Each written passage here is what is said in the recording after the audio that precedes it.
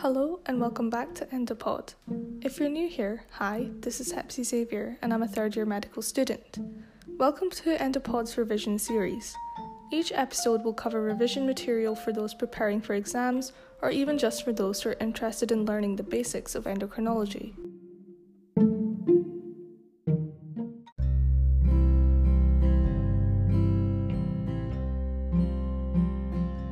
Today we are going to be looking at the topic of calcium homeostasis. We will revisit the role of calcium and its distribution in the body, the mechanisms by which calcium homeostasis occurs and why it is important to have tightly controlled concentrations of it.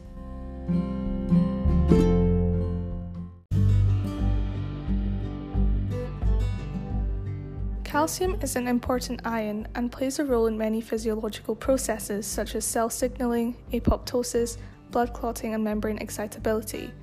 As 99% of calcium is stored in bone, it is crucial for skeletal strength.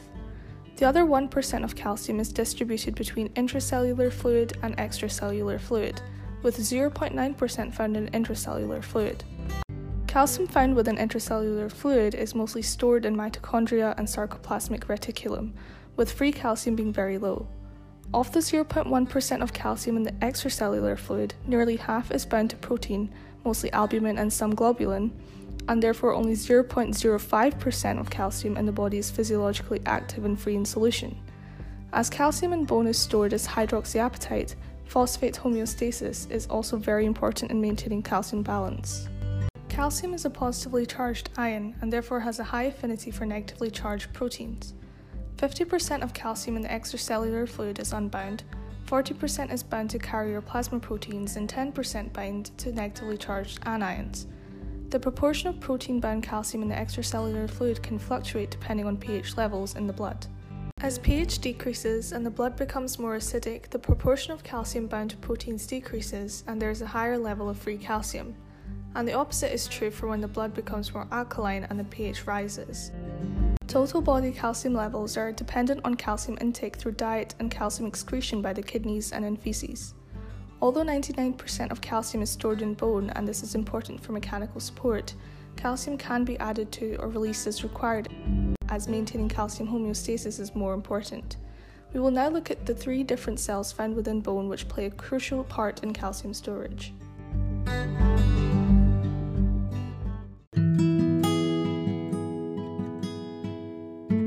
Osteoblasts are bone-building cells which actively lay down a collagen extracellular matrix which can then later be calcified. Osteoblasts then differentiate into osteocytes which are less active but regulate both osteoblast and osteoclast activity. Osteoclasts metabolize bone by secreting hydrogen ions to dissolve calcium salts and provide proteolytic enzymes to digest the extracellular matrix. Calcium homeostasis is also controlled by 2 key endocrine hormones, parathyroid hormone and calcitriol. Parathyroid hormone is produced by the parathyroid glands located on the posterior of the thyroid gland. Parathyroid hormone is a polypeptide hormone which is released in response to a decrease in free plasma calcium concentration. It acts to increase free calcium by stimulating osteoclasts to increase the release of calcium and phosphate from bone, inhibiting osteoblasts, increasing reabsorption of calcium from kidney tubules, increasing renal excretion of phosphate, and stimulating the synthesis of calcitriol from vitamin D, which promotes kidney and gut absorption of calcium. The other hormone, calcitriol, is the active form of vitamin D3 and it complements the action of parathyroid hormone to increase calcium levels. The synthesis of calcitriol is in 2 stages, the first being in the liver and the second in the kidneys. Vitamin D precursors are activated by sunlight, and vitamin D is also taken in by the diet in foods such as fish and egg yolks. The 3 main actions of calcitriol are to increase absorption of calcium from the gut, facilitate renal absorption of calcium, and mobilize calcium stores in bone by stimulating osteoclasts. Prolactin stimulates calcitriol synthesis in association with an increased demand for calcium in milk production.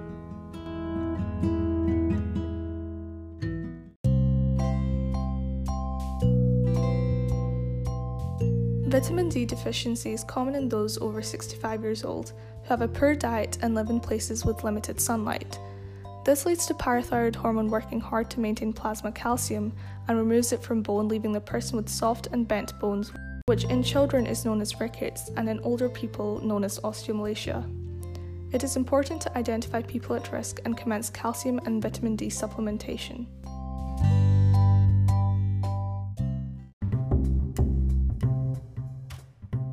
Although there are 2 hormones which increase calcium levels, there is only one which acts to decrease calcium, calcitonin. This is a peptide hormone produced by the thyroid glands in response to high plasma calcium.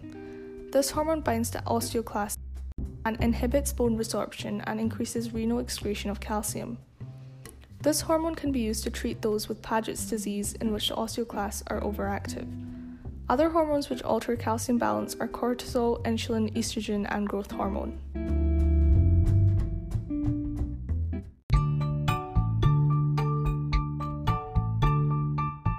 In summary, this episode we have looked at the importance of calcium in the body for cell signaling, blood clotting, and skeletal strength, with 99% being stored in bone. Of the other 1%, 0.1% is found in extracellular fluid, with half bound to plasma protein, and 0.9% in intracellular fluid stored in mitochondria and sarcoplasmic reticulum. Calcium is taken in through the diet, and the 3 main cell types of importance in its storage within bone are bone-building osteoblasts, mature osteocytes, and destructive osteoclasts. Parathyroid hormone and calcitriol increase calcium levels, and calcitonin decreases calcium levels. As calcitriol is synthesized from vitamin D, deficiencies in vitamin D also means the patient is calcium and phosphate deficient and requires supplementation. Thank you for listening in this episode. Please do follow us on our Aberdeen University Endocrinology Society Facebook, Twitter, and Instagram pages. Please like and share this podcast with all your friends and colleagues, and of course I always welcome any feedback. Before I go, I want to say a big thank you to Jade Kirsten, one of our event coordinators, who was involved in the making of this episode. Stay safe and happy. This is Hepsi Xavier, signing off.